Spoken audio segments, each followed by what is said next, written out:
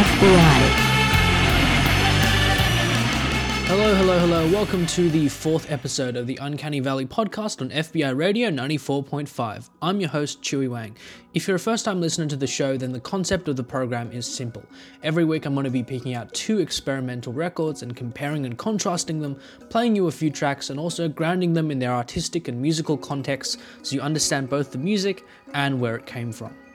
The first record I want to showcase today is the latest compilation album by American independent label Light in the Attic Records. It's called Kankyo Ongaku, and it's a collection of Japanese ambient, environmental, and new age tracks from the 80s. Although none of them are strictly fresh, as in from the past 12 months, they've done a lot of great remaster work and the music sounds better than ever.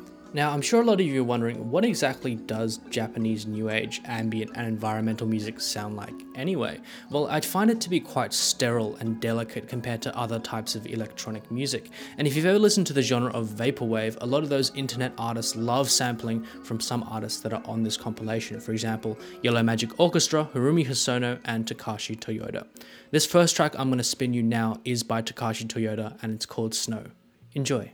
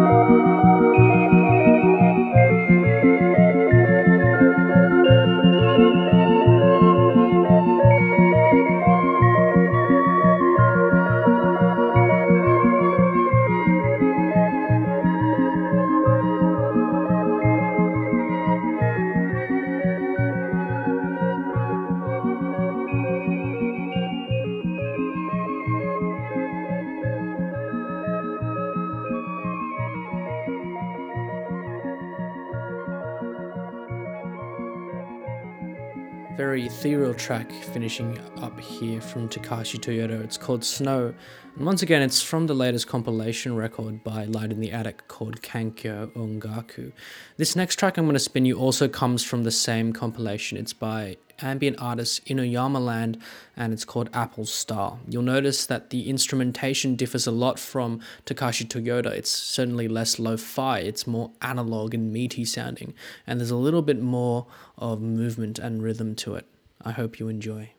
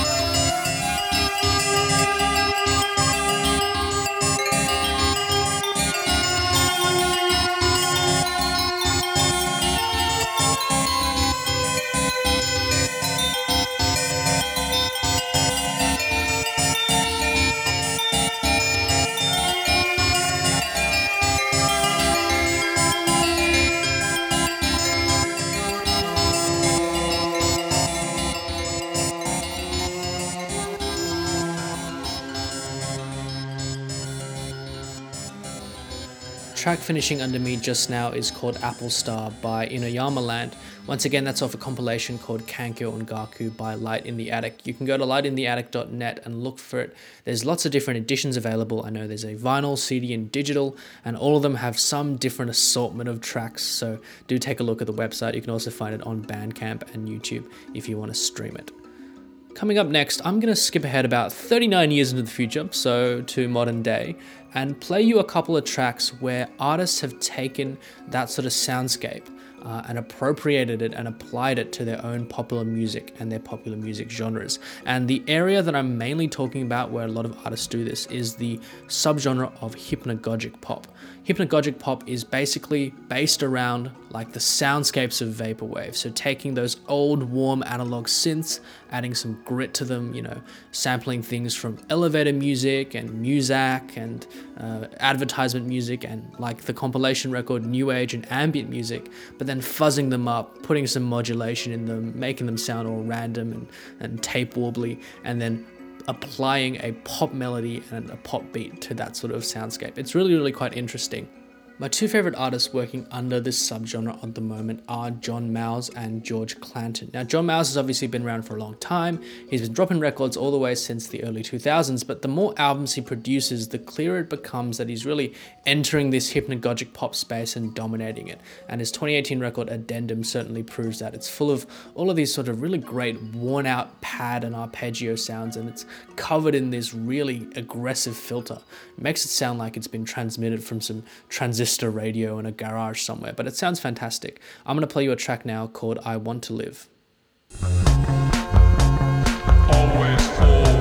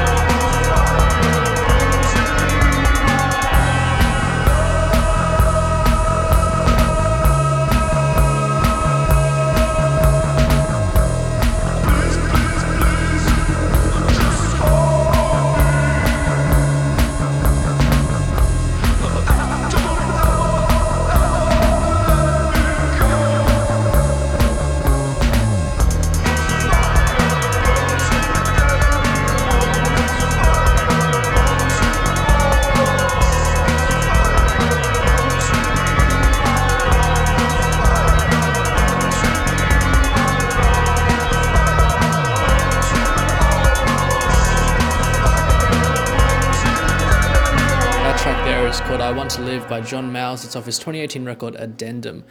Anyone who's not familiar with John Mows at this point should definitely go on YouTube and look up a video of him performing. I've never seen anyone so theatrical and energetic and ecstatic to sing synth pop. I mean, like, you know, you have black metal vocalists like Deafheaven who run around and jump around and scream, you know, give a good show physically and in like live performance setting, but we're going to remember John Mows is playing a very sleepy genre. I mean, it's called hypnagogic pop, but he gives the same level of physical energy and violence that you would see from like a metal band. And I think that's really fascinating because of how passionate he is about his own music. I'm going to play you another track from the same record now. It's called Outer Space. Enjoy.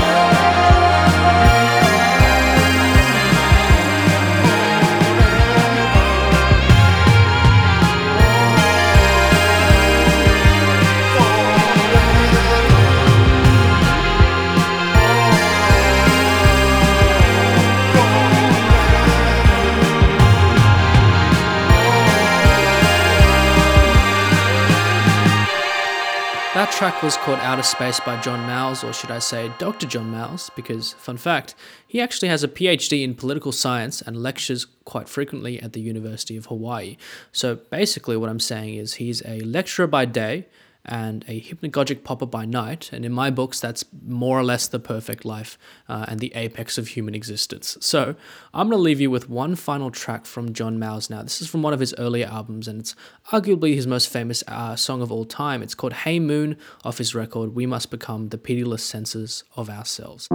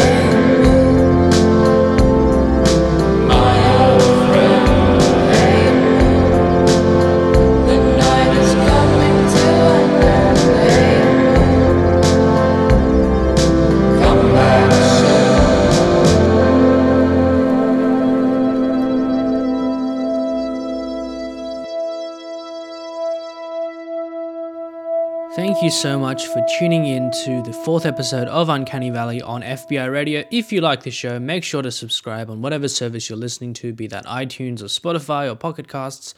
And when Monday 10 a.m. rolls around next week, the next episode's going to fly straight into your mailbox. Until then, I'll see you.